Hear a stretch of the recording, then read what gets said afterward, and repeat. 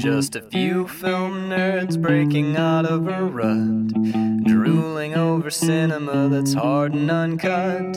Stick us in your ear, thrill to this month's picks, and come and listen in, we're Measuring Flicks. Hello everybody and welcome back to Measuring Flicks. It is part 2 of me and my lovely, talented, beautiful artist wife, Bird, talking about The Shining from 1980, directed by Stanley Kubrick. I was saying we never get a chance to do this because when we have long episodes, I just cut them and put them together real quick. But because we're in control of this, I'm going to shout the patrons out again. You can head on over to patreon.com/quillandfilm, QUILLANDFILM. And you can get shout-outs in the show, full-length bonus episodes, all sorts of great stuff. At what dollar amount do these cool things start happening? Well, I think we were going to get rid of the $1 tier. You can pledge whatever you want. Mm-hmm. The $1 tier gave you shout-outs on the show and access to the feed, which honestly, the feed is one of the secret best features of our Patreon because all the patrons hang out on there and say hilarious shit, particularly William Rockwood and David Rowney. And then when Connor Sweeney gets on there. Anyway, the feed is fun.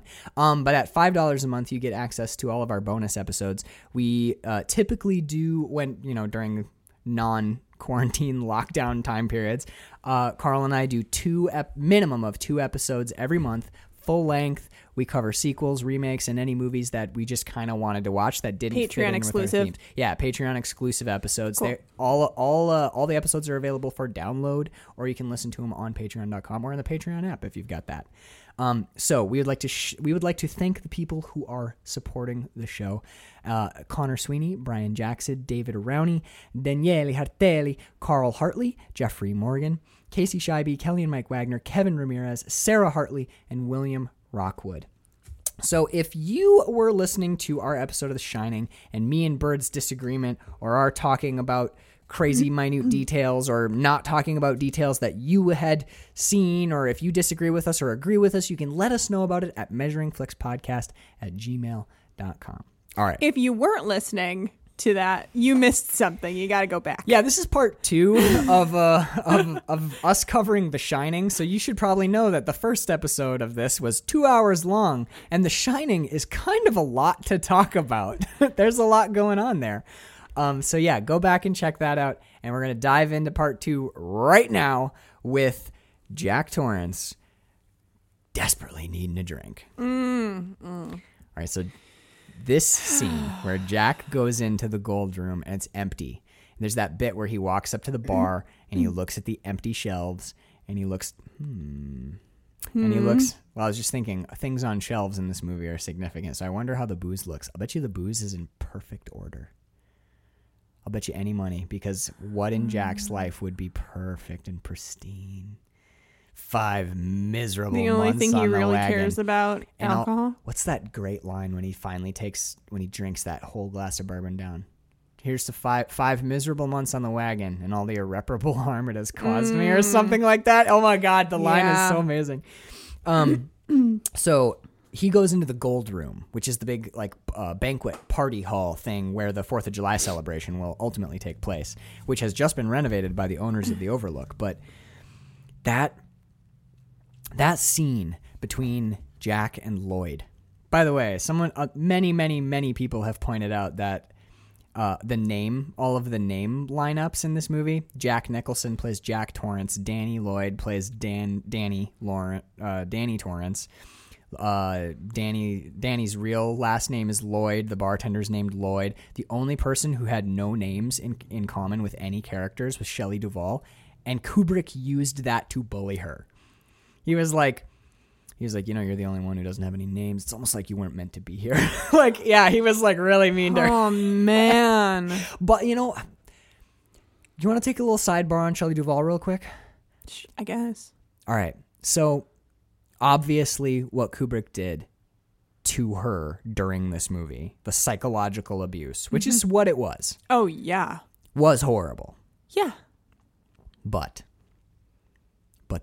the performance that he got out of her is unlike anything. I feel like if you really trust your actors and you cast the right person, you shouldn't have to bully them into being acting abused.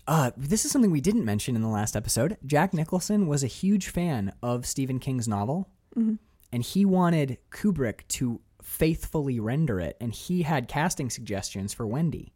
He wanted Jessica Lange, Oh my God. who would have been 1980. This is like around the time she did that Frances Farmer biopic, which she's about the right age. She's about Shelley Duvall's age. So that's not too far off. But Kubrick, because Stephen King always thought that the Wendy character, he thought of her as formerly the most popular girl in high school, blonde cheerleader who'd never had to deal with a hardship in her whole life, who's thrust into this strange situation at the Overlook. Which is why because famously Stephen King does not like this movie. He went in. Stephen King called Did you this. say there's another version of this? There is. It's a 6-part TV miniseries written and I We think should directed by watch King. that. Some people really Just like it. to do it. Spoilers for the TV miniseries version of The Shining, which I think came out in 1996.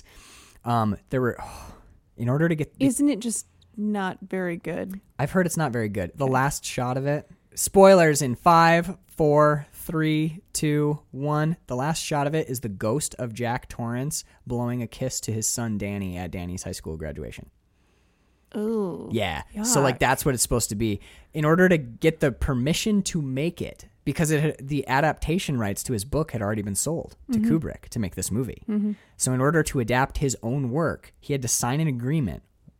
Kubrick, to release the rights, Kubrick had rules. He said, if I let you make this, you have to stop being critical of The Shining in public. So Stephen King is not allowed to say bad things about The Shining anymore contractually because Kubrick signed the rights to readapt his own novel into a bad TV miniseries. Isn't that convoluted? Anyway, Shelley Duvall in an interview, because I was curious because this sounds really horrible. She holds she's part of the Guinness Book of World Records most takes for a single scene. The scene, Oh, man. and you know what scene it is? It's not an easy one. It's the scene where Jack follows her through the Colorado room and she's swinging the bat at him and breaking down hysterically. Do you know how many times? Think about her breakdown. That makes sense. Yeah. Think about that. Think about how hard that must have been to fully break down, right, on camera. Do you know how many times Kubrick made her do that? Over 100? Over 100. According to the Guinness Book of World Records, that was shot 123 times. Now, the cameramen refute that. The cameramen say that it was probably not shot more than 80 times. But still, 80 times, dude. Also, I think for something to hold the Guinness Book of World Records, you have to have like an official Guinness Book of World Records person there to verify it. Yeah, but that's what I'm saying is it's in the Guinness Book of World Records. So 120. They say that this was shot 123 times. Jack Nicholson famously said that Shelley Duvall did the hardest job that he's ever seen an actor have to do. He said that was the hardest role, the hardest bit of work. He said that was the most difficult acting he'd ever seen. And he was immensely impressed by it. And Shelley Duvall came out in an interview because people kept asking her, like, so Kubrick just like tortured you for like 2/3 of a year while you were shooting this. It was like a 220-day shoot or something like that. So they're like, you must hate his guts. And actually, Carl and I just ran into this in season 1. Adele Exarchopoulos and Lea Seydoux famously had trouble with the director on Blue is the Warmest Color because he was extremely demanding and they felt abused. And Shelley Duvall came out and she said, it was so hard in the moment, but I would not have traded that experience for anything because in the interview, she's like, I fully recognize now that what he was doing to me then was drawing out a performance that was beyond my capability at that time. Like a trainer or a teacher who's very hard on a promising student. Yeah, and Kubrick famously, after watching the finished first screening, like for an audience, when he was done, he said that Shelley Duvall's performance was a masterpiece.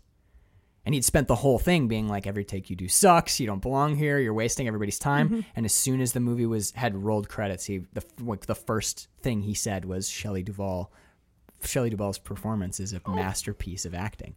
You know, like, so this, and it's 1980, it's a different time period. This is something that's famous in filmmaking. And I've always Famous or infamous? Infamous, definitely. But this is something I've always struggled with this movie is how do I feel about what Shelley Duvall went through in relation to what she accomplished through that, and her opinion and his opinion and Jack Nicholson's opinion, like it's weird. It's a weird thing that happened to make this movie. Yeah. Little devil's advocate, we do not have to dig into this. Yeah. Would you feel the same way if it was a man? If a man had been like horrendously tortured all the way through this? We can just leave it at that. I don't know. I mean, what? No, you mean what? In a weird way, I wouldn't be as conflicted. If I found out that a man had been like tormented on set in order to get a better performance, I don't think I would be upset or troubled by it. I'd just be like, oh man, what a bummer, but what a great performance. I wouldn't be like, it was immoral what they did to that guy. In a weird way, sometimes I wonder if what Kubrick did to Shelley Duvall was immoral. I think it might have been like, it wasn't good for her for sure, but like, damn, the end result was so amazing that everyone involved acknowledged like this was a really hellish way to get these results, but the results speak for themselves. They really do. This is the best performance she ever gave in her whole career. She's not really working anymore, so, but like, it's amazing. There's another movie, Last Tango in Paris. The female actress on that set said that she felt absolutely terrorized by the director, and I think she actually said, we talked about it in season 1, right before we talked about Blue is the Warmest Color, 2 movies back to back with actresses tormented by directors. But she male directors, yeah. She said she said that she felt raped by the production. But her co-star Marlon Brando, I wish I could remember her name, Maria something. But she and Brando had a great relationship all the way through the shoot and forever after. But, I don't know. Like, I wanted to make sure we talked a little, like, frankly, about Shelley Duvall's experience on this movie, because it was not a good one. All right. Jack and Lloyd and the Gold Room. I got 2 20s. Someone pointed this out, which I think is amazing. The further into madness that Jack slips, his financial situation changes as well. Oh, yeah, because he has nothing in his wallet, even though he says he has $60 in there. 2 20s and 2 10s. I thought they were just going to have to keep sitting there or whatever he says, And then he's like, oh, shit, nothing in there. And then later he's got money in there. Yeah. I think it's really interesting. I noticed it this time. The moment that he looks up and sees the bartender, nothing has happened until he says, I would sell my soul for a glass of beer right now. And when he raises his head, the bartender's waiting. What can I get for you? And he doesn't go, huh? Yeah. He's just like, oh, perfect. That's exactly what I wanted. And just slips into it naturally. What a great... You can see... And not to continually compare directors to each other, but you can tell, like, you can see influences, right? And I would argue that probably right now, the greatest living director of horror films, but possibly of any films, is Ari Aster. He's damn good. What? He's only filmed 2 films so far. But Hereditary is like an unassailable masterpiece. Okay, so I would say that one of the most compelling directors I've seen in a long time is Ari Aster, right? And you can see Kubrick in his work from time to time. His use of miniatures, his use of really wide shots, his use of meticulous framing, and slow reveals.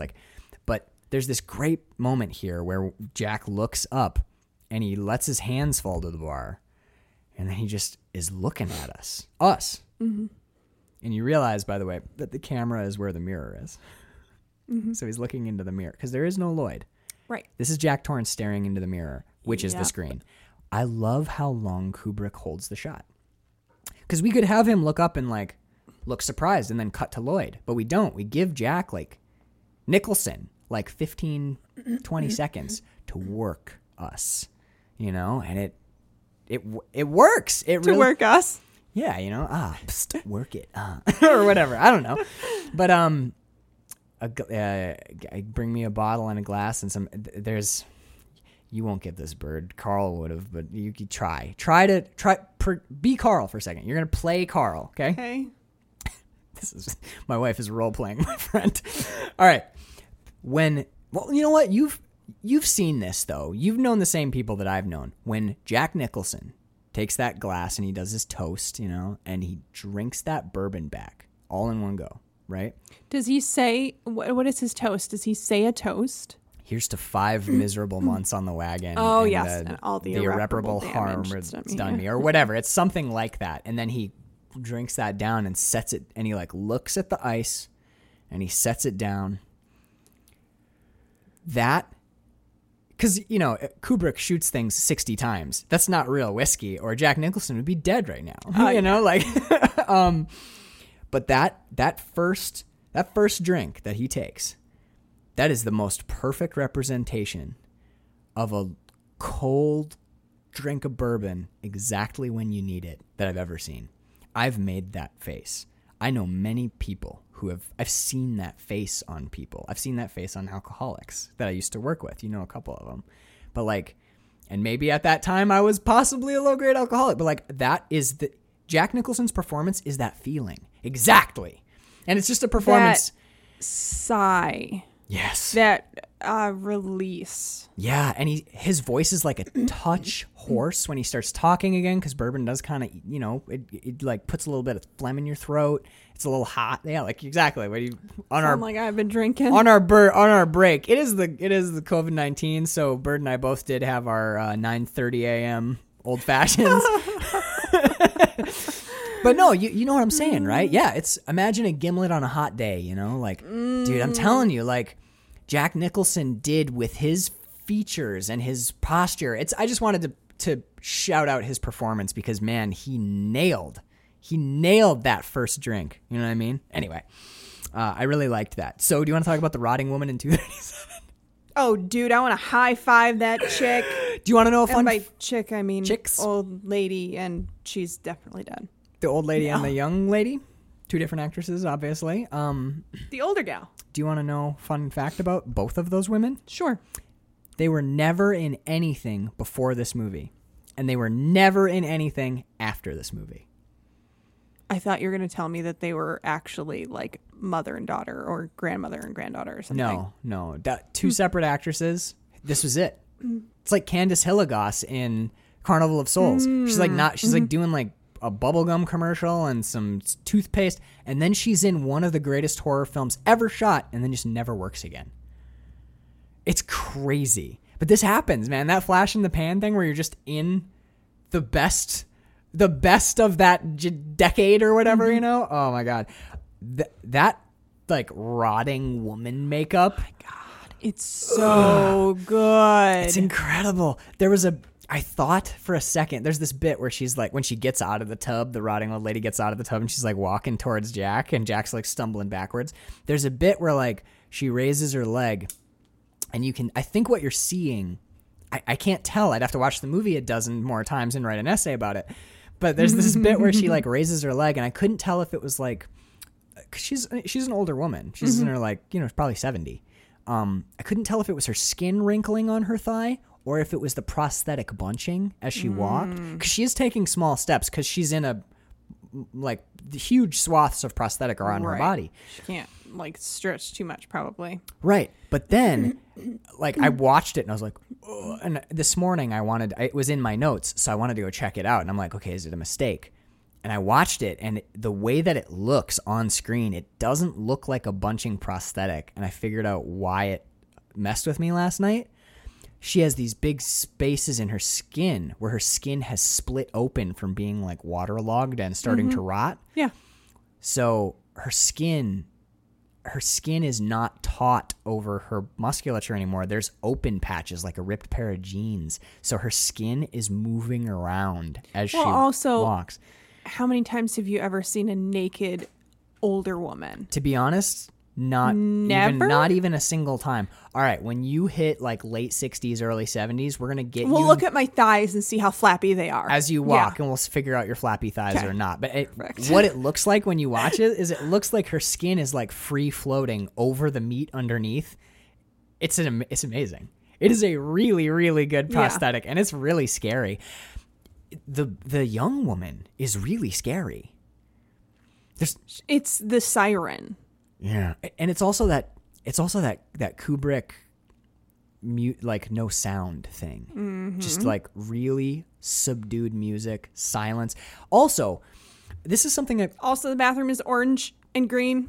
orange and yeah, I mean Sorry. we could talk about color palettes we'll do a whole episode on just the colors, but oh, by the way, if you're curious, listener, about the colors, I will tell you, based on experience, watch the movie and come up with your own theories. Think about it yourself, because I went looking on the internet for like what people say about the colors in The Shining, and I gotta tell you, these are dumb theories. Yeah, go ahead. Okay, I'm forming a theory right now. About red and you blue? can absolutely tell me that is bullshit. Okay. A lot of people just, the stuff you can find on forums just doesn't make much sense, and it seems pretty shallow. So do your thinking. Here's my thinking. Yeah. Okay, so a lot of what he seems to be doing is addressing the levels of things. Right. The conscious and everything below it. Right, like So if you the think- 3 shelves of bookshelves and the way that things are tiered. Okay, yeah. So if you think about red, yellow, and blue, we don't see a lot of the yellow in there. I think Until near the end. Yeah, I think he's using the yellow in a way to address unwellness, It's illness. the color of sickness. Yeah. But I think he's using those 3 colors primarily because they are the primary colors. They're the first colors that you use in a color wheel. I see what you did there. And then below that, you have the secondary colors, which are when you're mixing red, yellow, and blue into one of the others. Right. So then that's a lower level. And then after that, you get tertiary colors. So you're sinking deeper and deeper into the subconscious or the lower levels. So wait, let me possibly. parse this. Okay. You could analyze The Shining from a let's say Freudian / Jungian psychological perspective, utilizing the color wheel as your active metaphors. Yeah. See? Primary is the first level. Secondary color, you've gone below the conscious. So maybe that's where the emotion in Kubrick lies. Maybe he doesn't have an emotional vocabulary to deal with this on a personal level, but he can use symbolism. Because I think that is where Kubrick shines, really, is in his visual structure. He can tell stories that to you twice at the same time. There's what's happening on the screen, and then there's everything else on the screen that is working furiously on your brain without you realizing it. He truly is a genius. I'm not always a fan of his movies. Sometimes I think they're boring, but I don't think you can take that away from him. He broke the mold. He's an auteur, you know what I mean? In the way that Jarmusch is an auteur and early Spielberg was rewriting the way that movies are being made. So I want to talk more about two scenes. We touched on both of them briefly last episode. One is Jack and Grady in the bathroom because I get to say something nerdy about cinematography that I noticed. What? Do you have more notes? Sorry, I'm thinking about colors. Oh, God. This is not that unusual for the Peterson home, though. Hey, Bird, what do you want to do for dinner? And then Bird's just like, I'm thinking about colors. And I'm like, okay, awesome. And I order a pizza. And I want to talk about the all work and no play sequence one more time. Oh, my God. Briefly. Are you going, oh, my God, because it's so nuts? I love it. Okay, but can we start? And I hate it. Let's start with Jack and Grady because that's when Jack cracks, right? So can I tell you a fun cinematography thing that I noticed during the Jack and Grady bathroom sequence? Yeah, I want to talk about the bathroom. Oh, did you notice it too? Oh, I don't know. Okay, so there's this famous thing, and I saw it last night, and I was like, I am learning, yay! There's a famous rule in cinematography called the 180-degree rule. Do you know it?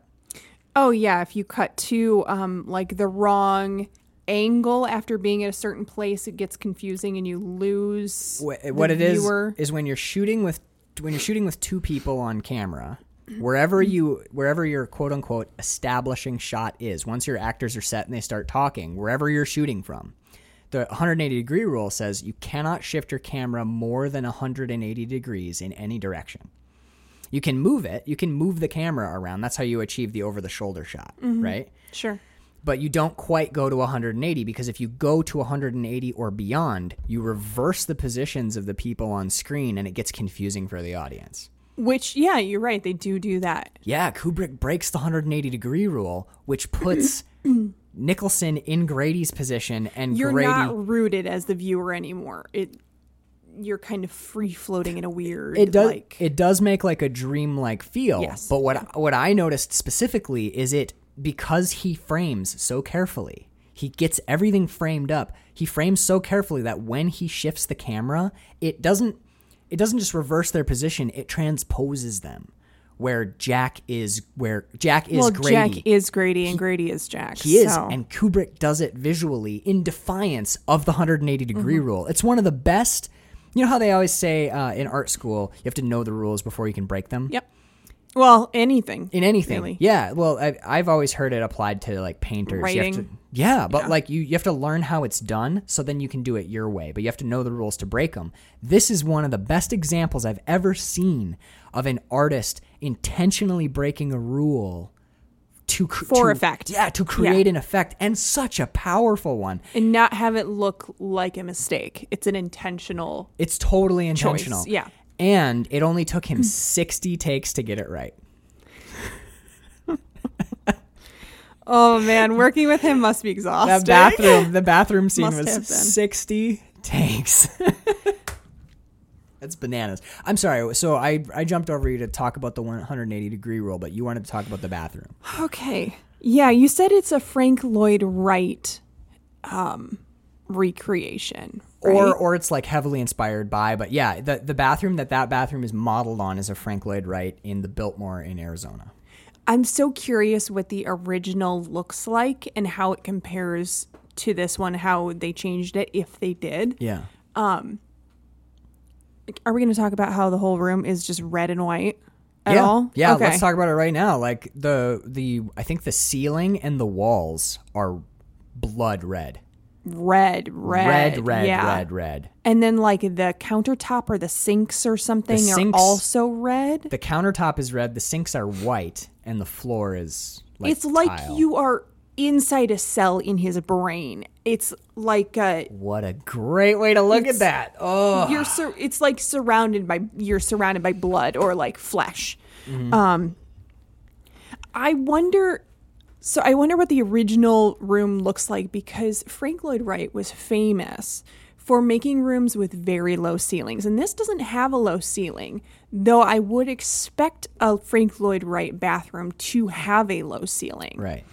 One, because he was very short, and also because he created sort of this weird feeling where you felt like you were in like a cozy little nest or like a little womb or something. Yeah, he used a lot of long horizontal lines to create space because the ceilings were lower. I've seen like pictures of his stuff. You've shown me pictures of his stuff and his plans, and his architecture's amazing. There's a reason that he's the one that everyone knows. Can you name another architect? I mean, there's one that's associated with NMU. John Lautner? Can you name a third? I think it's George. I think it's John. I think it's John Lautner. John Lautner, yeah, you are right. Is there a third architect? Sullivan? Oh, now we're working. We should at least know who did the Flatiron Building. But yeah, okay. But there's a reason that everyone knows Frank Lloyd Wright. You know, his houses are. He's the Kubrick of architecture. No, I'm just saying he's distinctive. So I would have expected the ceiling in here to be low. Yeah. But it's not. To create that kind of like privacy and kind of like that feeling of intimacy, but the ceilings in there seem fairly high. And I was just wondering if they changed it for the film or if it originally was like that. I don't know. I'm intrigued by that. I'm assuming that he adapted it to his purposes. So maybe the original and surrounding structures probably. Yeah. Like that is actually that's one of the things I didn't overtly mention it when we were talking about the impossible geometry of the Overlook Hotel, but they did have a limited amount of space on the sound stages, and Kubrick needed Danny to take like 3 left turns or 4 left turns or whatever. So so at one point Danny does take he does make a circle on his tricycle, right? And when he is... But if they're not equidistant, if it's not one block on each side, then you're not going to make a square. Right. If it's longer on one side or whatever. Well, this is going to become important in a second when we talk about the all work, no play. Danny makes counterclockwise circuits a couple times in this movie. He makes a counterclockwise circuit, okay? In the all work and no play makes Jack a dull boy sequence, Jack chases Wendy in a counterclockwise circuit, and when Danny escapes Jack in the maze at the end of the movie, he makes a counterclockwise circuit and then doubles back on his own footsteps, which someone online pointed out was it's apparently a Native American tracker trick thing. But anyway, he makes a counterclockwise circuit to close his almost close his footsteps off, and then he goes back and jumps into the center of the maze, and that's how he escapes. So we keep seeing this counterclockwise circuit thing. But anyway, the hallways are partly made the way they are because Kubrick needed very practically needed the actor Danny Lloyd to be able to make a series of turns. So that's how they had to build those passageways and corridors. You look very thoughtful right now. I'm thinking about the nature of counterclockwise or anti-clockwise versus clockwise. It's very powerful magically. Yeah, stirring to the left or working to the left is negative. With tarot cards, you're meant to deal with the left hand toward the left, cut to the left, and then restack the cuts with your left hand to the left. That's how tarot's meant to be dealt. Widdershins or counterclockwise or anti-clockwise is super magically important, which is just a couple more pins also in the bottom of our brain. Reversal or and I was also thinking about hypnotism and spiral staircases and things like that. I don't know. So, yeah. No, yeah. I'm picking up. A lot of thoughts happening. It's like the Hereditary episode where we're just and another thing, and another thing. And this thing. All right. So all work and no play makes Jack a dull boy. Oh, actually, before we get out of the bathroom, oh my God. I corrected them. I corrected her. Where have we fucking seen that guy? I don't know, but his name's Philip Stone, I think. I don't know why. We have definitely seen him in other shit. We have, but I don't know why that name just whoop into my head. I think his name's Philip Stone. He's not in my cast list, so I could be totally wrong. And if I'm wrong, don't hold me to it, but I think that's who that is. That sequence, especially Jack Nicholson's face. I mean, we talked about it for 2 hours in the last episode, but damn, dude, hit specifically Jack Nicholson's performance in there. The guy who's playing Grady, Philip Stone, I'm going to call him, but the guy who's playing Grady, he's so good. He's so good, there's so much subtle acting going on between the two of them. There's this thing where Jack starts out as Grady, huh? Didn't you used to be the caretaker here, Grady? And he's doing that thing, Mm-hmm. But then it devolves further and further into where he looks like a man having a break with reality, which is exactly what he is. And because the mirrors are lit, his face is washed in that white light with that vibrant red behind him. It's beautifully shot, and there's the contrast between his washed out face and the richness of the color behind him is gorgeous. But it really even all of the masterful framing and set dressing that Kubrick is giving him to play with, it really is just a plate for Jack Nicholson to serve that performance on. You know what I mean? Mm-hmm. That scene is 100%. I mean, and I'm not taking anything away from the actor who plays Grady because I think he's genius in this moment. But this scene is Jack Nicholson just working out. You know what I mean? Oh, it's beautiful. It's his facial expressions are it's like, oh damn it, who were we with? It's like a Daniel Day-Lewis level facial performance, or a Boris Karloff as Frankenstein in the original 1934 Frankenstein, where he's not saying anything but he's conveying with his face. Yeah. Can we talk about the cleaning up of the stuff? it would be super weird for me and maybe you to have somebody else clean something off of my body. But he just stands there like it's no problem, and he's totally comfortable, which I think this is a whole... if you are cleaning your own clothes off, then... I think this is a holdover from an older time period, because I was thinking about, like, what's the Downton Abbey. Like... But he's like the everyman. He's not like a... Jack. Yeah. Right, but he is in a swanky hotel dealing with this man's he's a servant. You know, like this guy's, and also he's got the white gloves. He's fully in like butler attire. Yeah, he's supposed to be from 1921. And also to that actor's credit, he's very like, just won't take a moment. Oh, except he's not though. Won't take a moment, sir. What? The Grady character isn't from the 20s. He killed his family 10 years previous. So 1970. I'm sorry to be contrary to you, sir, but I have no recollection of that. I've always been here. This isn't, it's not really Grady. It's not really him, yeah. This is the supernatural element of the hotel. You know, like Grady's been swallowed by, he tells Jack, It's Jack creating these things in his own mind. Yeah, but he's putting Grady in. Well, hold on, because in the book, it is the hotel is very, it's supernatural. Right. It's on an Indian burial ground, Bird. They told us in the first 25 minutes of the movie.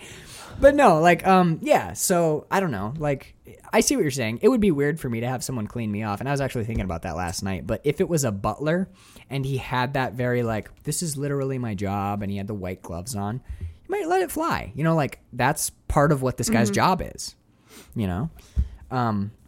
So, totally unrelated. Yeah. The all work and no play makes Jack a dull boy. If you just count up the number of letters, yeah, it's 33 letters. 33 letters. And 3 comes up a lot in this movie. Well, did you know, Bird, that the L key is actually the 1? Oh my God. A11, Apollo 11. No, some other people noticed that they were... Okay, what about dull? Through hold on. Well, that doesn't... Bird, that information doesn't support my theory, so we're going to discard it.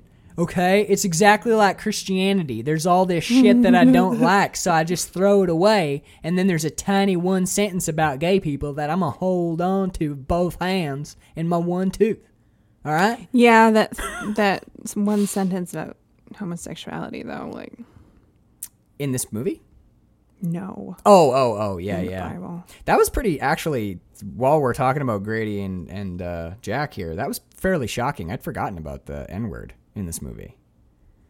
It kind of came out of nowhere and hit me in the nose, you know? I just wasn't ready for it, and I was like, whoa, Grady, Jesus, dude, it's 1980. It doesn't surprise me, though, that a character like Jack would say that. Yeah, or honestly, Grady. Say it to himself or say it to other people. Mm-hmm. Yeah. It surprised me. Well, it's in the book. I remember that. But it had been a while since I'd seen this flick. And I always think of this movie in the same way that I think of movies like Jaws, you know, like these like masterpieces made by masterpiece directors.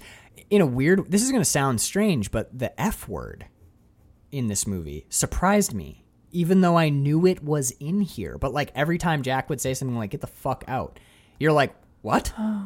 What? Isn't this a great piece of cinema? I don't know why. Like that's totally a me thing that I'm bringing. Wendy's line where she calls him a bastard or something.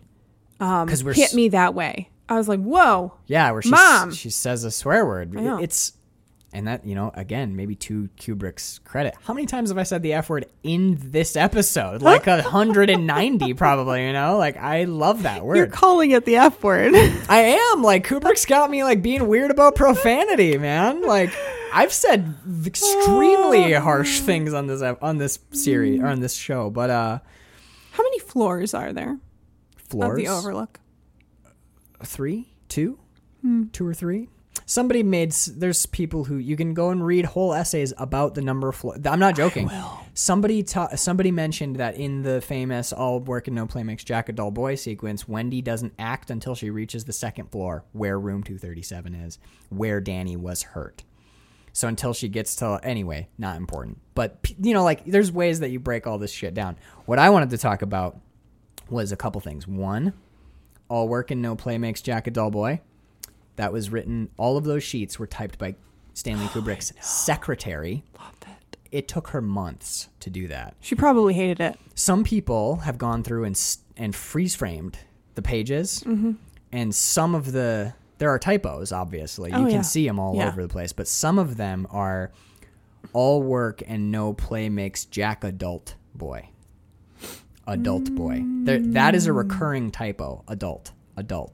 And then there's whole essays you can read about that and what that means. And that's another way to... What people do is they find a little detail, blow it up to gem size, like prism size, and then watch the whole movie through that lens. And honestly, it's fascinating. Like I did find, I didn't read it because it was like, the scroller bar was like that big. So it was like 200 pages. But someone wrote an essay about all work and no play make Jack adult boy. And they scanned the whole movie through that lens and wrote like their breakdown of The Shining. What is that phrase from originally? I looked it up and it's just like a common phrase that goes, no one knows where it originated. It's just like a truism or whatever. You know, it's just like what would you call it? An aphorism? Yeah. But it's just like a common phrase. All work and no play makes Jack a dull boy. It's like a warning to, not work too hard or you'll be boring because you won't have any fun. It's, it's one of those things. There's another cool thing in here where Lloyd says women can't live with them, can't live without them. And this is a bit of context that would be lost to history because we don't live in this time period anymore. But there was a joke made by a famous comedian a year before this movie came out. Mm-hmm. And it's now been repeated so often that it has also become a cliche. But at the time, it was fresh. Women can't live with them, can't kill them. That was a famous joke from this time period, which is now like, you've heard that. I've heard that. It's just like, it's a thing. But at the time, it would have been fresh in everyone's mind. So when Lloyd says that, women, they would have immediately also thought heard of it. That, yeah. So Stanley Kubrick is using pop culture. He's making a sideways pop culture reference to make his audience think about Jack killing his wife. That's super clever. And also the "Here's Johnny" is a pop culture reference that was an people ad-lib, don't get now. And Kubrick, being English, wanted to cut it because he had no idea who Johnny Carson was. Really? In the Spanish and German versions of this movie, that line has changed because they don't have Johnny Carson. Didn't at the time have Johnny Carson over there either. It just didn't translate because no one knew who Johnny Carson was. It was like I was saying to you yesterday, which is now, if you say that to a young kid or to somebody on the street, like, here's Johnny, everyone thinks of The Shining. No one thinks of, some people, but like most people think of The Shining before they think of Johnny Carson. He rewrote popular culture. Right. Because most people our age, even slightly older, right, don't know of the Johnny Carson show or don't think of it. It's crazy. It's more of an older generation's thing. And that's the beauty of something like a talk show is ephemeral. It's of its time and of its moment. But when you make something timeless, like The Shining, any pop cultural bits that are rolled up into there are going to become part of it because it will last forever. I've never seen one episode of the Johnny Carson show. I think he had a monkey on sometimes. I know a lot of people. I know nothing about it. Mr. Muggs it's a show. I think that's his name. But yeah, it's just a show. It's just like a talk show thing. But one time, Jack Nicholson chopped through a door. Stuffed his face in a broken door. He chopped through a door with an axe. And he said, "Here's Johnny," right before he was going to kick that door in and kill his wife. And everyone remembers it as among the most terrifying things ever put on screen. Johnny Carson can't compete with that. No. Sorry. He just can't. You simply cannot. And I mean, goddamn. Okay, well, here, we're already there. So let's talk about chopping that goddamn door down with the axe. For those of you who don't know, Jack Nicholson was a longtime volunteer firefighter. So the prop department made him like a cheap-ass door to chop through. They made him like a really wimpy one because they're like, oh, okay, well, he's an actor. Jack Nicholson went through the door so fast. He was through the door and into the room in, I think they said, like under 6 seconds. And Kubrick was like, that ain't going to fly. So they gave him a normal door, like an actual door, a real normal wooden door. He was through that in like 10 seconds.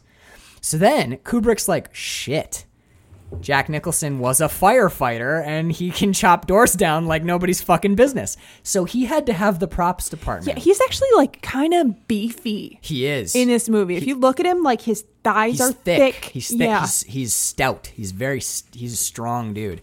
So they had to have the props department build a door that looked like a normal wooden door, but was reinforced. I think the way they did it was they applied wood interior cross grain. Yeah. Because Jack Nicholson can take a door down in like 10 goddamn seconds around 1980. So they built a reinforced door that looked normal. And he was still going through it like pretty damn quick. But those shots of the axe going back and slamming forward. The axe going back. Oh my God. So good. Do you want to know who shot that? Did Stanley Kubrick shot that himself. Yeah. There's God damn it, man. My brother and I watched this hungover one morning because Sam had never seen it. What an idiot, right?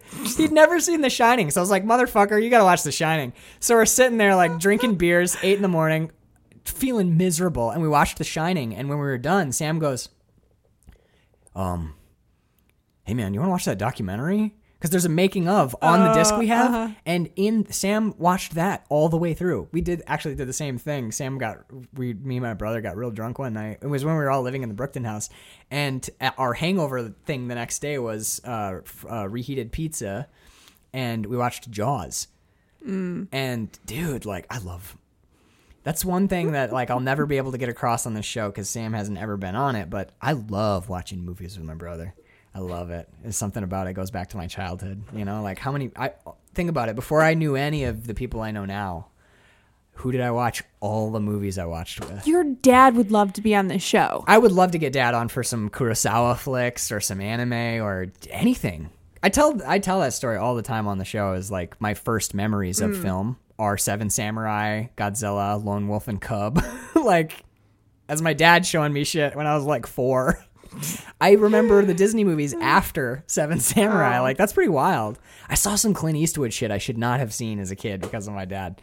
But that's why I'm doing a movie podcast right now. But yeah, so we watched the making of documentary. And it was the first time, because I knew of Stanley Kubrick, but I'd only ever seen The Shining. Right. This was before I saw 2001 at like 5 years old with my dad. Yeah, I saw it like unreasonably young. I didn't remember until recently, like the first hour of that movie is like all monkeys. Yeah. Anyway, not important. We're talking about The Shining. But like one of the things I learned hungover with my brother in the Brookton house was Stanley Kubrick is super, super hands-on with the cameras. He has a picture in his head and he's working to make that picture come out. Like one of my favorite things about Kubrick's shooting style is the lines, man. Like it's boxes and everything is straight and meticulous, which makes him look very cold sometimes. A lot of people complain about his visual style as being like antiseptic and unfeeling because it's so angular. But I think it's very visually interesting. But there's a great shot. There's that famous shot. I pointed it out to you when Jack has the head injury and he's leaning on the door. And he's going, Wendy, I think you hurt me real bad. Oh, yeah. You need a doctor, Wendy. And it's shot from below the floor. him. Yeah, it's like Worm's eye. Worm's eye view. Yeah. You can see in the making of documentary, Stanley Kubrick with his viewfinder, he's in dry storage trying to figure out, no, this doesn't work. No, this doesn't work.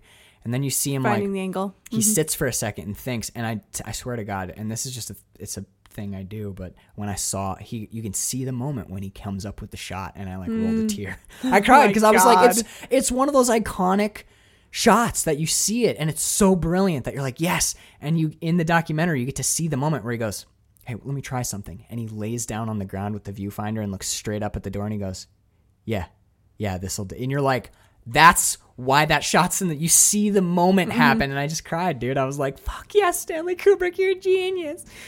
But yeah, that the axe, he ran the pan. Yeah. And that's then good. When Jack gets into the room, I mean, Danny gets out the bathroom window, that like tiny bathroom window. Let's talk about this particular moment. Wendy with the knife, crushed against the wall, screaming, Jack, no, Jack. Just, she's hysterical.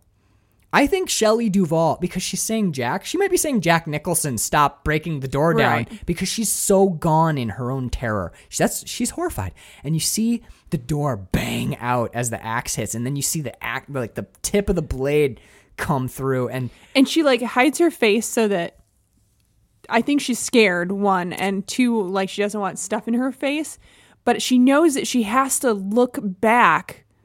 One, to see what's going to happen, and two, because that's where the camera is. So, like, as an actress, you have to keep acting towards it. I love this moment. I think this right here, this sequence, this shot, the shot past the door with the axe in the foreground and Wendy in the back, I firmly believe that shot is the high point, the apex of The Shining. I think that is the moment that defines the rest of this film as it's perfect. It's an utterly perfect shot. The blinding white bathroom and that dark door and the blade popping through, and there's all these browns outside, and Jack is outside, and just the moments where Wendy turns her face to the wall. She'll like touch the wall with her hand, and she like mashes her face into this wall. And like if she could burrow into that wall. It's like a child burying their face in their mother's apron. That's how I've always read that, is just like she wants to nuzzle into something to take her from this horrific moment. And then we get that beautiful whip pan of Jack outside hacking the door to pieces. And then there's the great shot straight on the door and Jack chopping through towards the camera and towards us, and you see the axe go back, and when it hits, you want to jump back from the screen because it's coming at you. It's just, it's a high point. It's masterful. It's a high point for horror, period. It's amazing. It's so amazing. And then the movie has I will say, we reach the one weakness that I find in this film. Let's talk about Halloran's death. It's the only part of this that bothers me so much. It has always bothered me too. But before I ever saw The Shining, I saw the Simpsons Treehouse of Horror sketch called The Shinning. The Shinning. Oh my God. Well, you've seen it, right? Yeah. Groundskeeper Willie's talking to Bart, and he's like, "You've got The Shinning." And he goes, "Don't you mean The Shining?" "Quiet! Do you want to get sued?"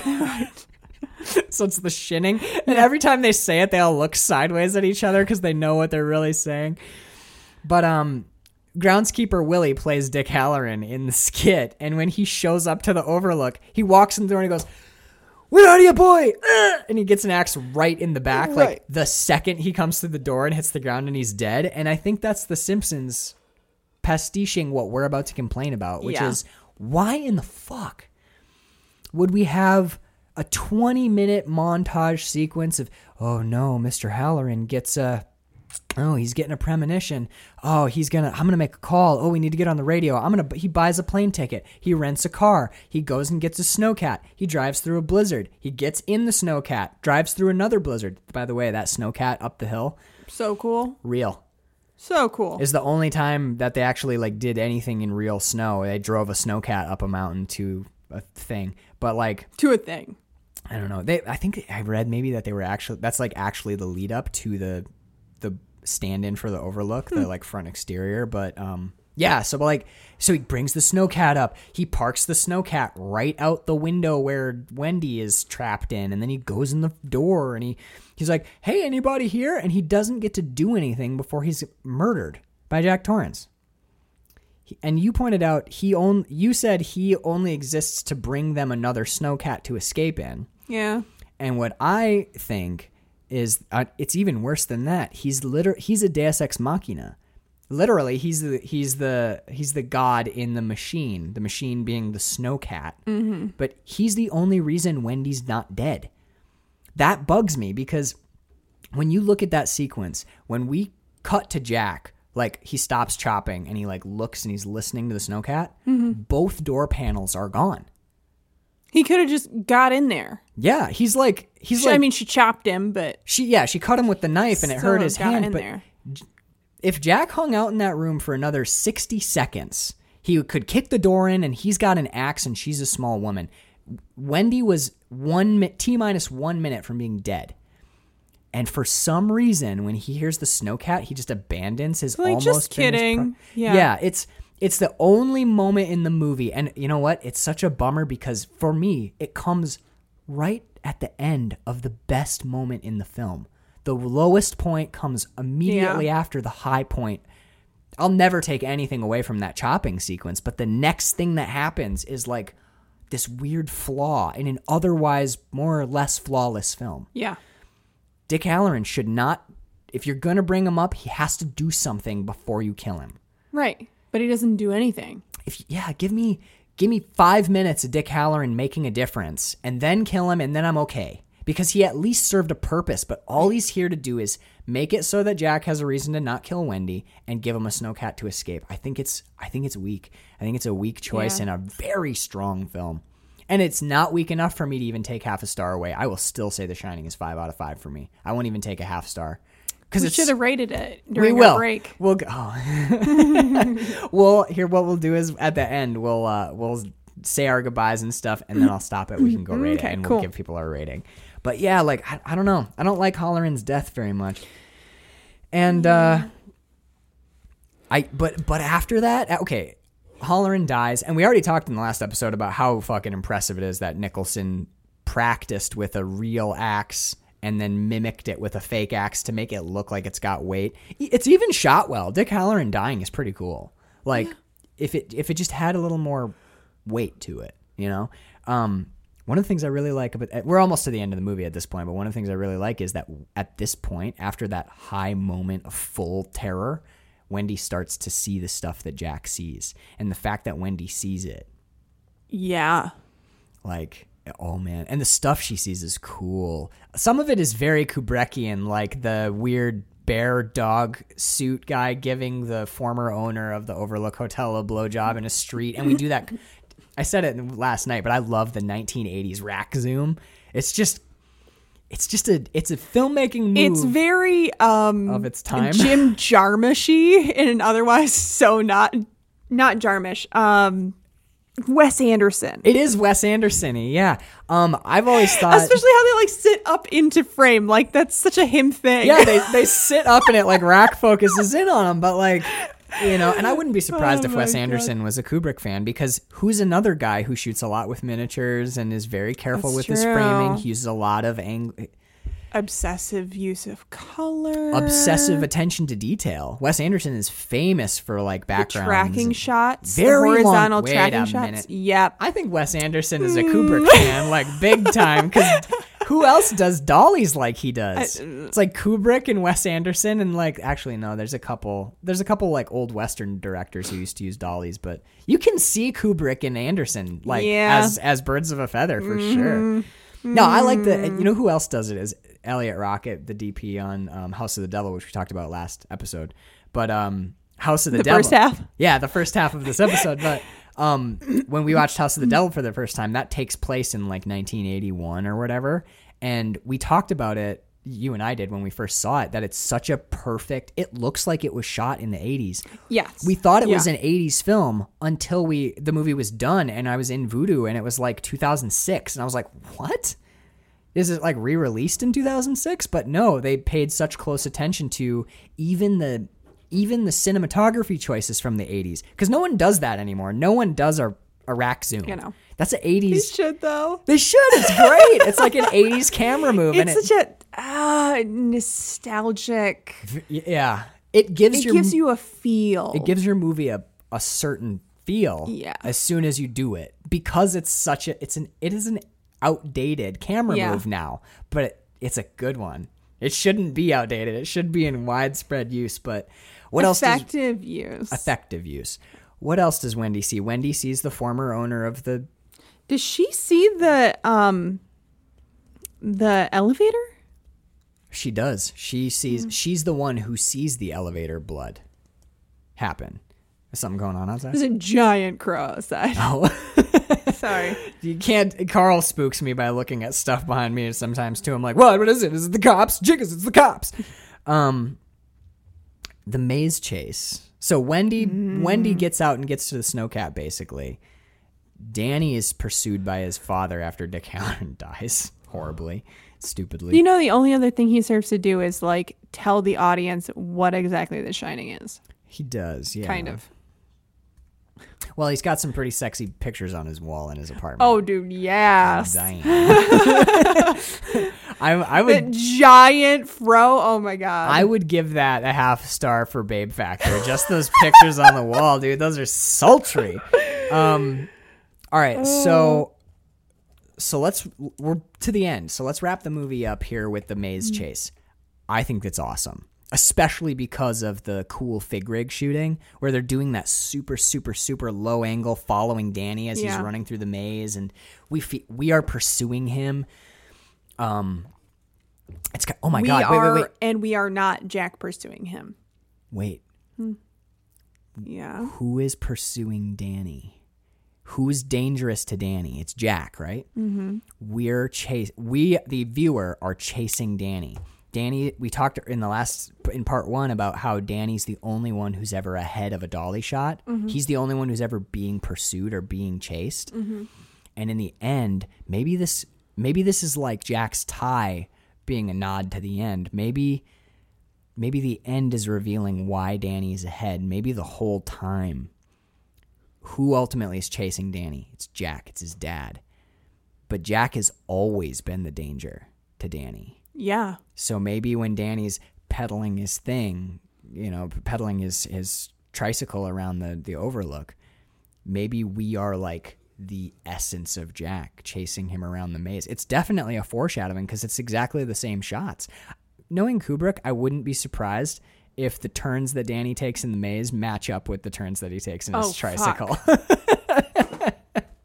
I know, we got to watch this movie like 10 or 11 more times and write a thesis on it, but like, because he takes a lot of lefts and then a right, and I feel like he does the same thing in the maze, you know what I mean? Jack Nicholson's vocal performance is amazing because it goes from like Danny to like Danny, and by the end you can tell that he's saying Wendy. Those are like some of the last words he's saying is his wife's name, but like it's coming out like Wendy. He's like a wounded beast. He's not even human anymore. Yeah. Or even some primordial. Yeah, it's scary, but it is sublime. It's perfect. I know. I wish we had a video component because you keep doing the chef kiss. You do the chef kiss, and it's just when.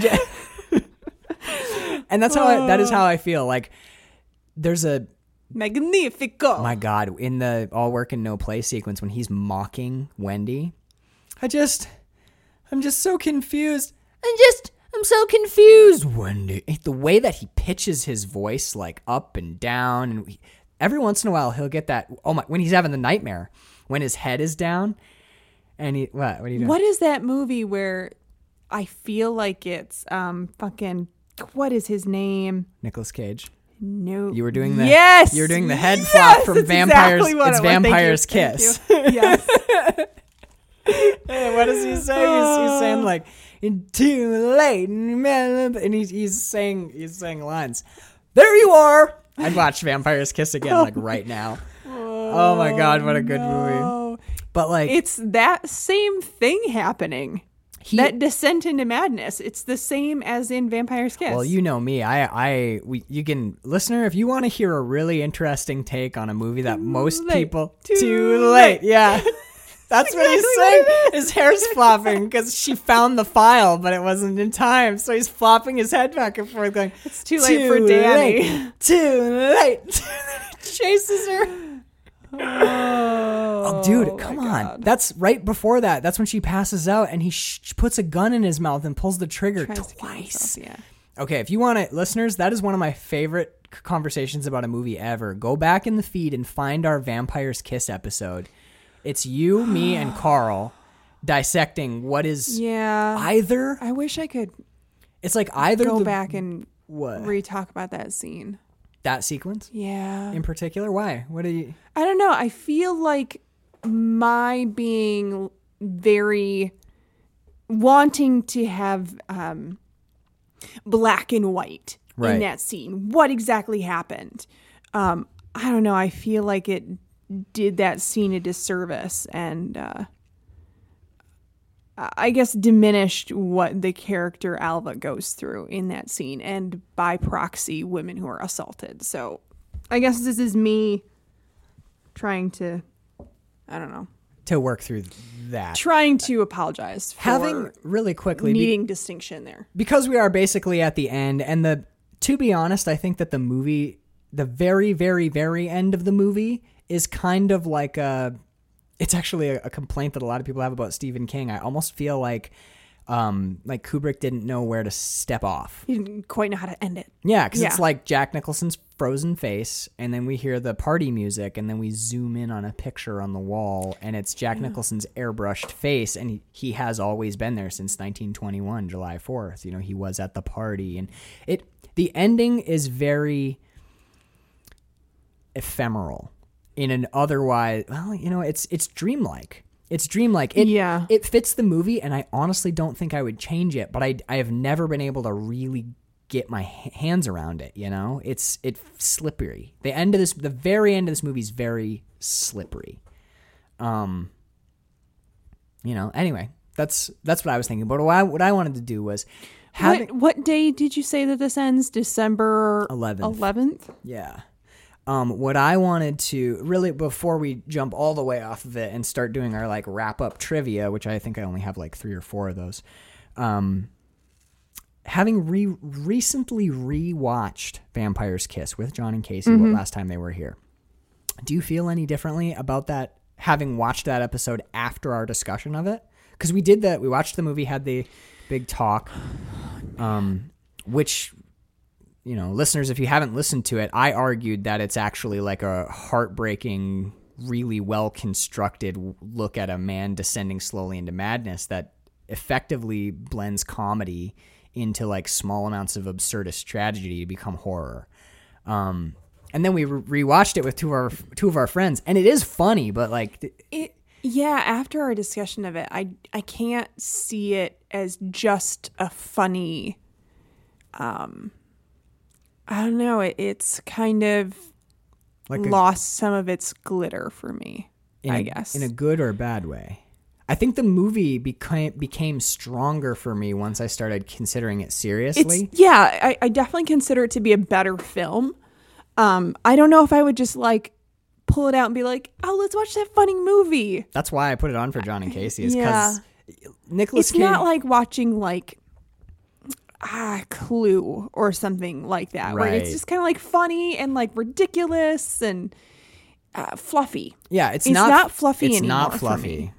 The moment that it stopped being that for me is when he commits a murder. You're like, oh my god, he killed a woman in a club. You're like, this is not a funny bit here, but it's a hilarious movie because it is though, because then he like too late.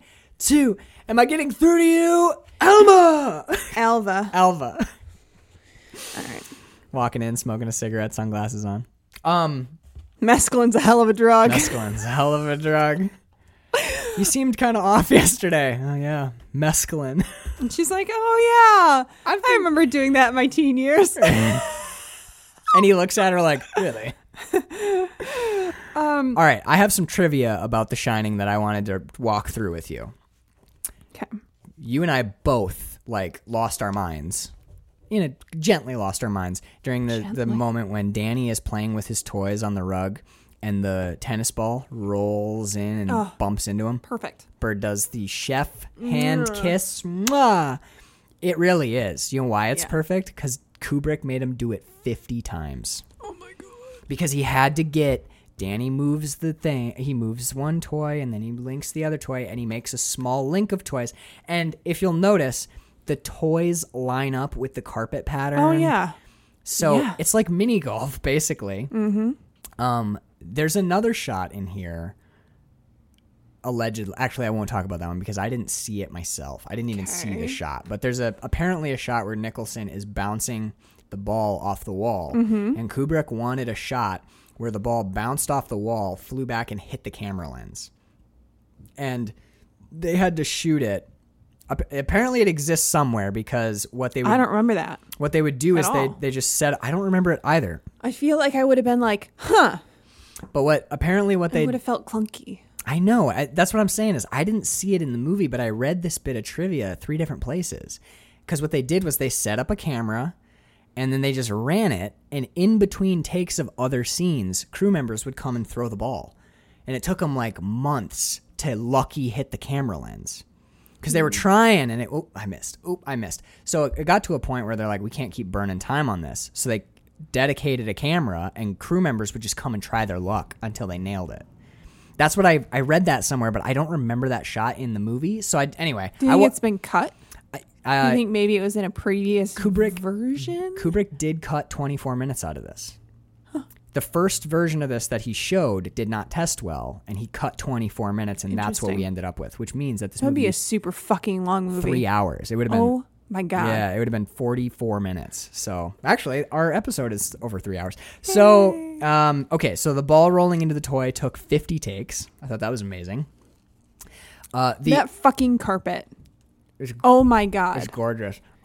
It's labyrinthine, just like everything else. Bird suggested last night, which I really like, that we make our floor in our whatever house we end up in, whether it be our yurt or our dream house or whatever, somehow make the floor, whether it be tile or rug or whatever. I was going to just paint it. Paint it? Yeah. I'm totally in. But in that pattern, yeah. We want to do the Overlook Hotel floor. Or even that wave one in the 237. Oh, 237. The design of that room is great. I love it. I do too. I love it so much. It's a creepy room because it's meant to look creepy, but like also at the same time, because you've shown me so much design, I look at it and I'm like, I'd spend a couple of nights there. Look at the luxuriant bathroom. I gotta do something with a rotting old woman in the tub, but once we get her out of there, housekeeping. Yeah, a little bit of ammonia in there and a Glade plug-in, and this could be a great little honeymoon spot. Okay. 2, second bit. Remember the overhead shot of the maze where Jack is looking down at the miniature. He's looking at the miniature and he sees Danny and yes. Yeah. Do you know how they got that? It's helicopter? No, it's incredible. That is the miniature. Kubrick shot the miniature from like 6 feet overhead, right? And then they figured out the translated perspective, how high up in the air you'd need to be to actually... It's a lot of math. Yes, it's a lot of math. Well, dude, Kubrick's a psychopath. Did you know that the L key is actually a 1 on a typewriter? There's a lot of math in this movie. All right, so he figured out how high you'd have to be to get that perspective of the maze, because there was no actual maze. They built a maze, and it was just like slats with fake trees are grown around it, basically. So they didn't have a big maze to shoot, so they shot the miniature. Then they found an empty parking structure.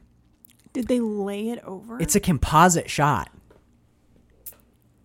No. Yes, it's a composite shot. No. They shot down, and it's Shelley Duvall and Danny Lloyd walking through an empty parking lot in the pattern, that like chalked pattern of the maze at the exact right height to make a composite shot. So that is actually Shelley Duvall and Danny Lloyd inside the miniature. That's why it looks so real. That's why it looks so much like them in the miniature. It is. Come on, dude. Talk about Bird does another chef's kiss. Like that's amazing. Oh my God. This is like having the syringes in the This cupboards. is why we don't have great movies anymore. Yeah, because it's all CG now. Motherfuckers don't do this stuff. The amount of... hate CG. Think about the time. Think about how long that must have... Think about how much work went into that 10 seconds of this movie. But it's one of the 10 seconds that build to be a masterpiece. You know what's weird? I was thinking about this the other day. We don't really have masterpieces anymore. No. What's the most recent movie you can think of that is like a masterpiece? It's not Hereditary. Hereditary is clearly the most recent movie we can think of, because that was like, what, 2018? No, because Halloween was 2018 and fucking it was 2019. But Halloween 2019, I'd say that's a horror masterpiece. But I'm talking about one of these, one of the Shinings. And the last one I can think of is Hunger. But that's not a widespread movie. You know what I mean? 12 Years a Slave. Again, that's like a Oscar movie, and it has weak points, and it does have some... So does this movie. It does, but there's a feel. that this movie has. You know a masterpiece when you're watching it. Jaws. When you see Jaws for the first time, you're like, this is a different kind of thing. Oh, what do you got? Yeah. I'm going to say this. I think CG is the bane of film existence. I think it's a lazy, sloppy choice that a lot of filmmakers make because it's cheaper than doing the actual work. And I think films suffer for it. All right. There are exceptions. Of course. As with anything. Yeah. Gollum in the Lord of the Rings was pretty cool. It's fucking Andy Serkis, though. Andy Serkis doesn't count. He acted the wheels off of it. Andy Serkis is the only thing that can make CG work. Okay? But you need... Yeah, they literally, he did everything. You need to have Andy Serkis as the thing that is CG, or it's going to fail. Because, yeah, you kind of... I'm looking at you right now, and is any part of you thinking about his performance as Caesar in the remakes of the Planet of the Apes movies? Because no, I was thinking about how shitty the Golden Compass was. Oh yeah, that CG was bad. It's all CG. Let's have a Measuring Flicks. This is wow. You have an anime eye twitch.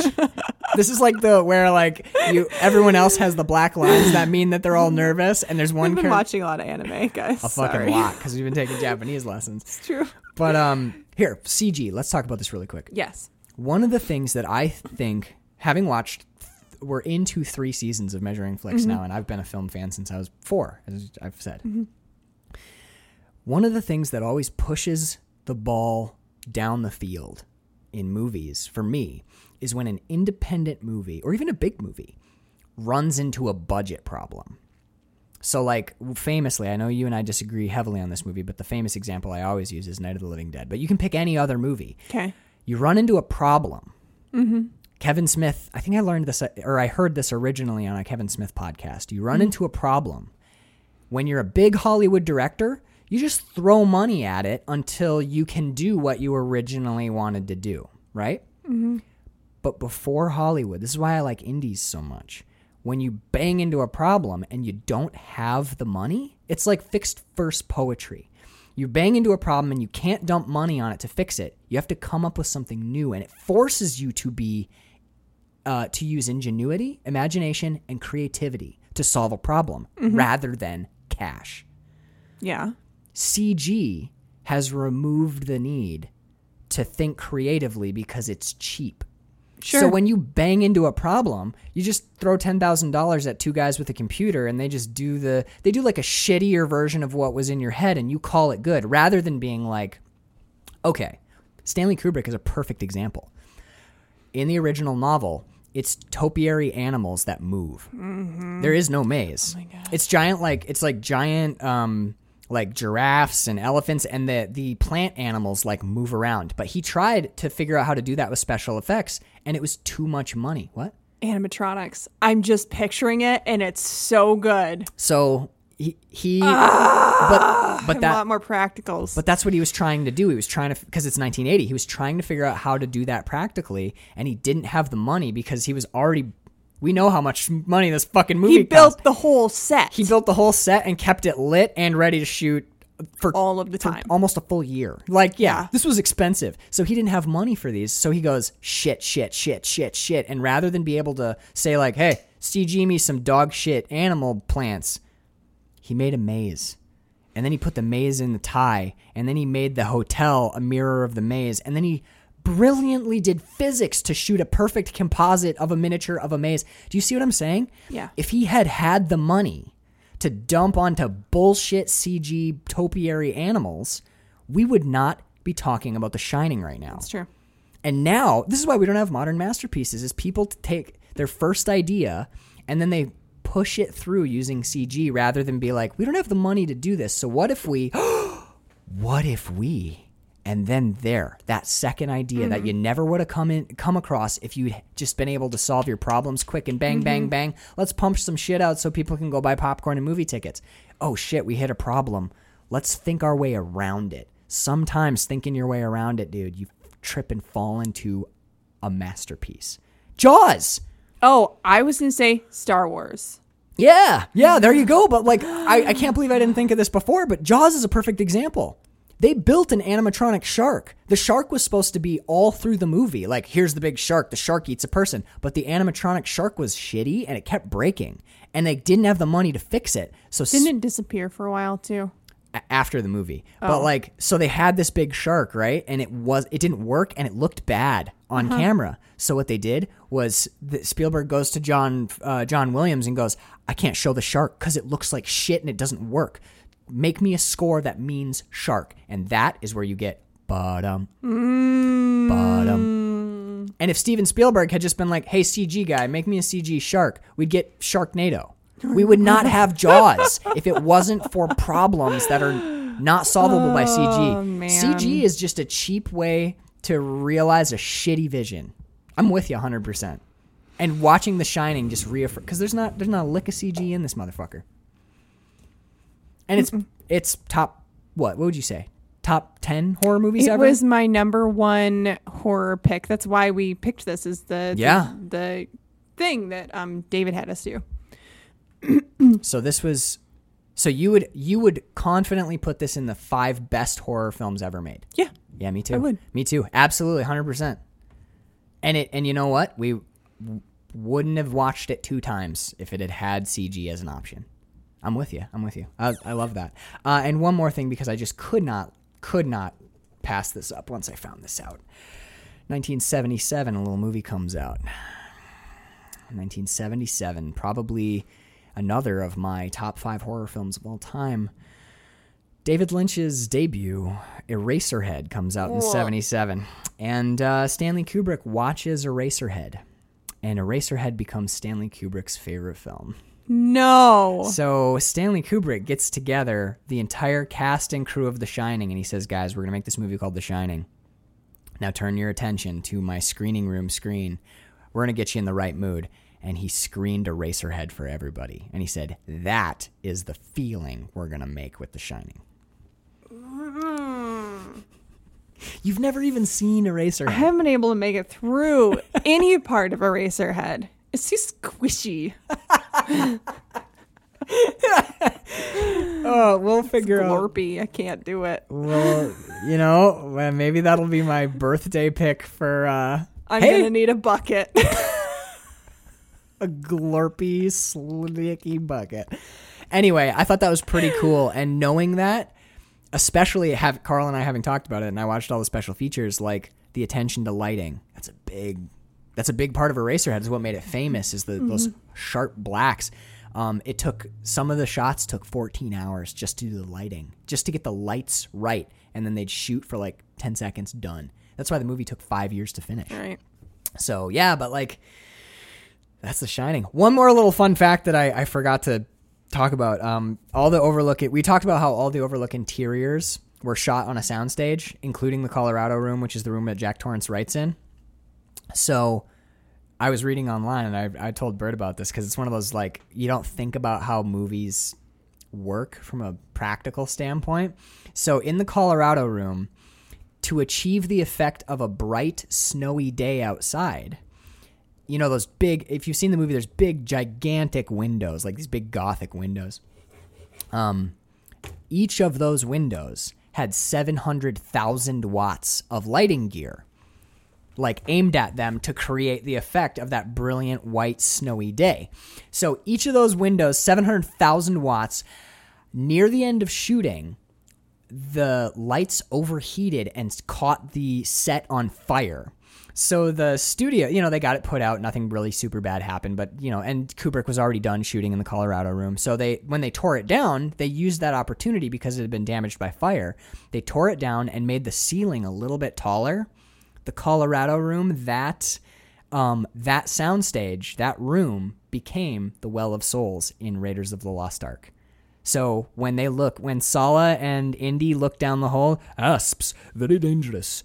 You go first. That sequence, the room they're looking down into is the same space that Jack Torrance was typing "All work and no play makes Jack a dull boy." Same space, same set. Is that not amazing? I love movie shit like that. I love it. We all do. Okay, so ladies and gentlemen, that was The Shining.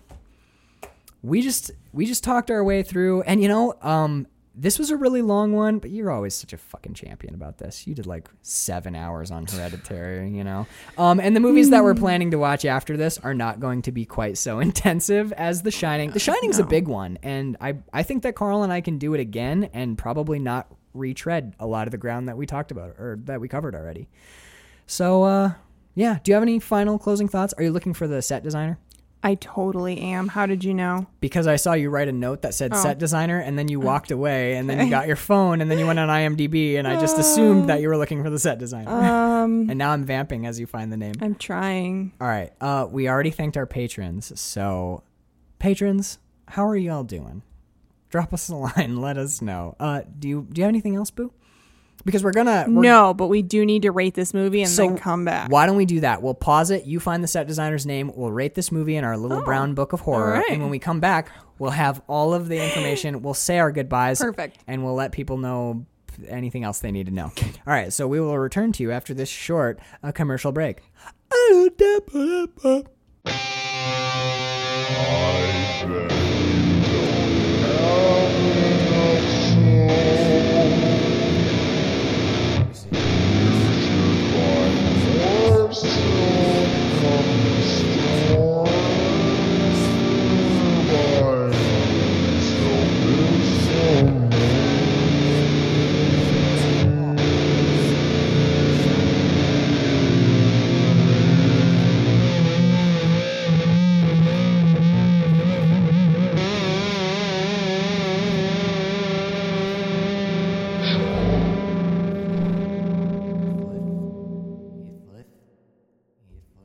All right, welcome back, everybody.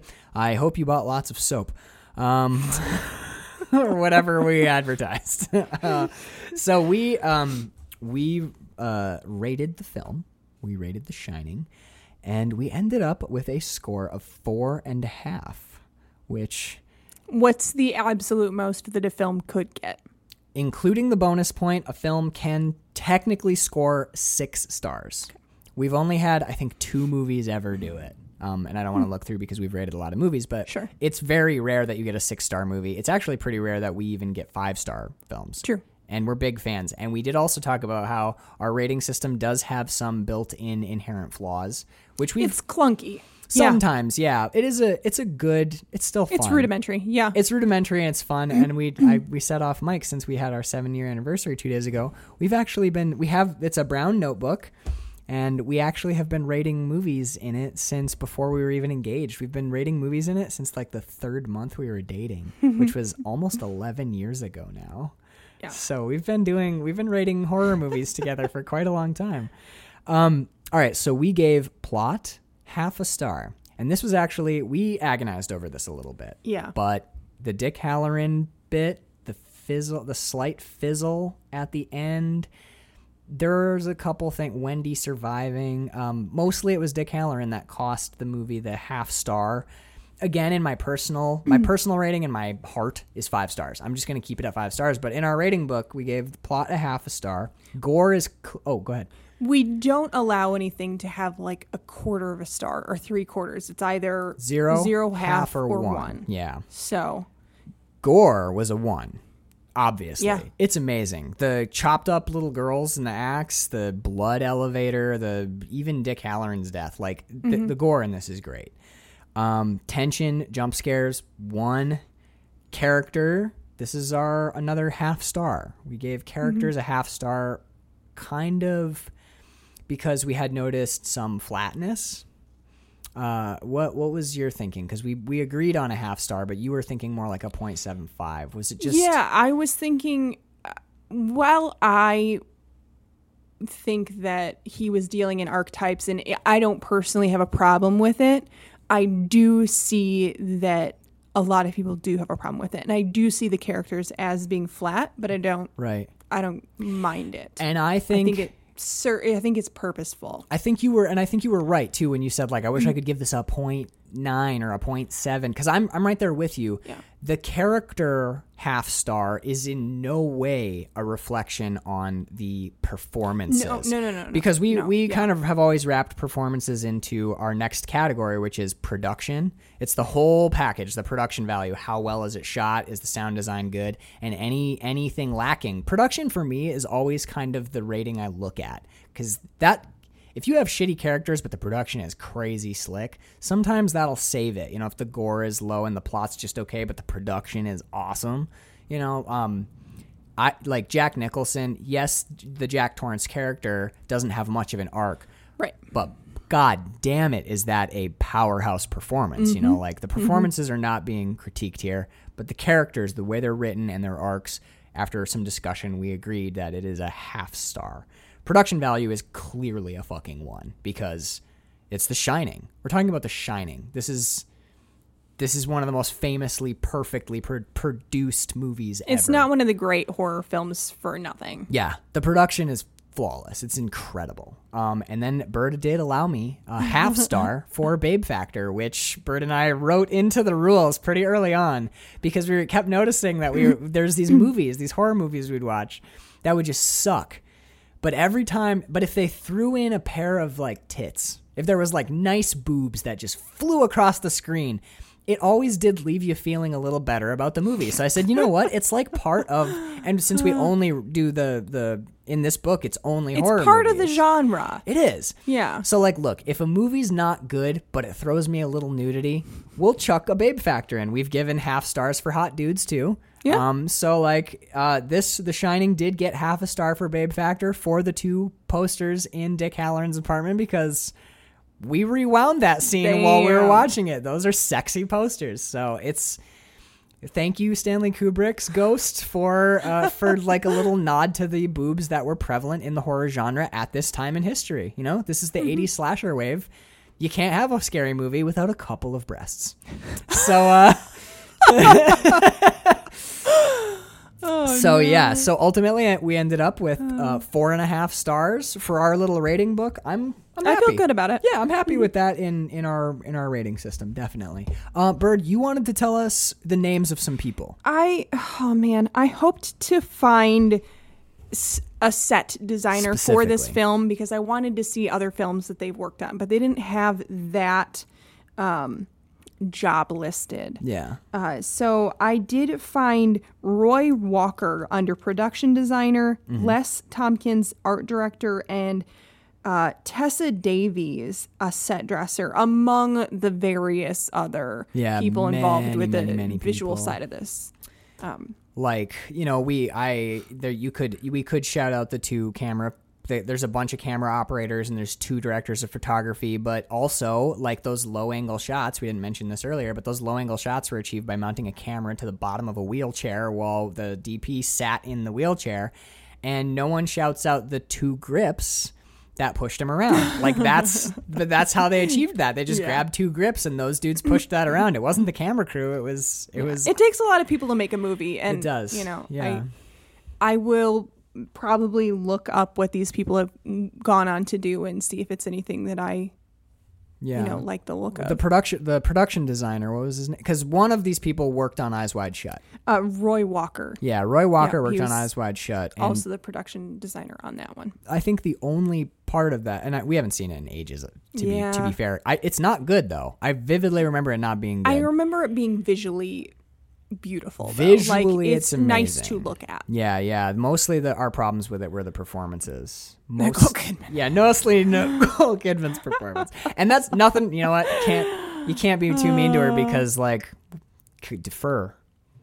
an imaginary portrait of Deanna Arbus. She's transcendent in that movie. I would even say in The Beguiled. Yeah. Nicole Kidman is incredible. She's a very good actress. I think she was just very young. She was young. That film. I think she might have been miscast. And also, again, we got to talk about that. We'll do that movie someday. I don't know if it'll be you and me or me and Carl, but like one of the things you cannot ignore when you're talking about Eyes Wide Shut is Kubrick wasn't there. Kubrick was not there to execute. So he may not have been there to choose what takes were used. The takes that he would have. He shot 60 because he was looking for the one thing, and he wasn't he wasn't, so that's what I'm saying is if you don't have Kubrick at the wheel, then you have to give what is left a little bit of leeway because it's done by just mere mortals rather than Stanley Kubrick. All right, so that's The Shining. Ladies and gentlemen, thank you so much for bearing with us for probably close to 3.5 hours at this point. It was The Shining, man. There was no way we were getting out under 3. Yeah. So we're gonna go easy on you from here on. Bird and I are gonna watch some dumb stuff and talk about it for like an hour and a half at a time. We'll probably be high as balls while we're watching it. I don't know. All right, so we love you all. We do miss you. Everyone, stay safe and sane and entertained. Watch new movies and cover your mouth when you cough.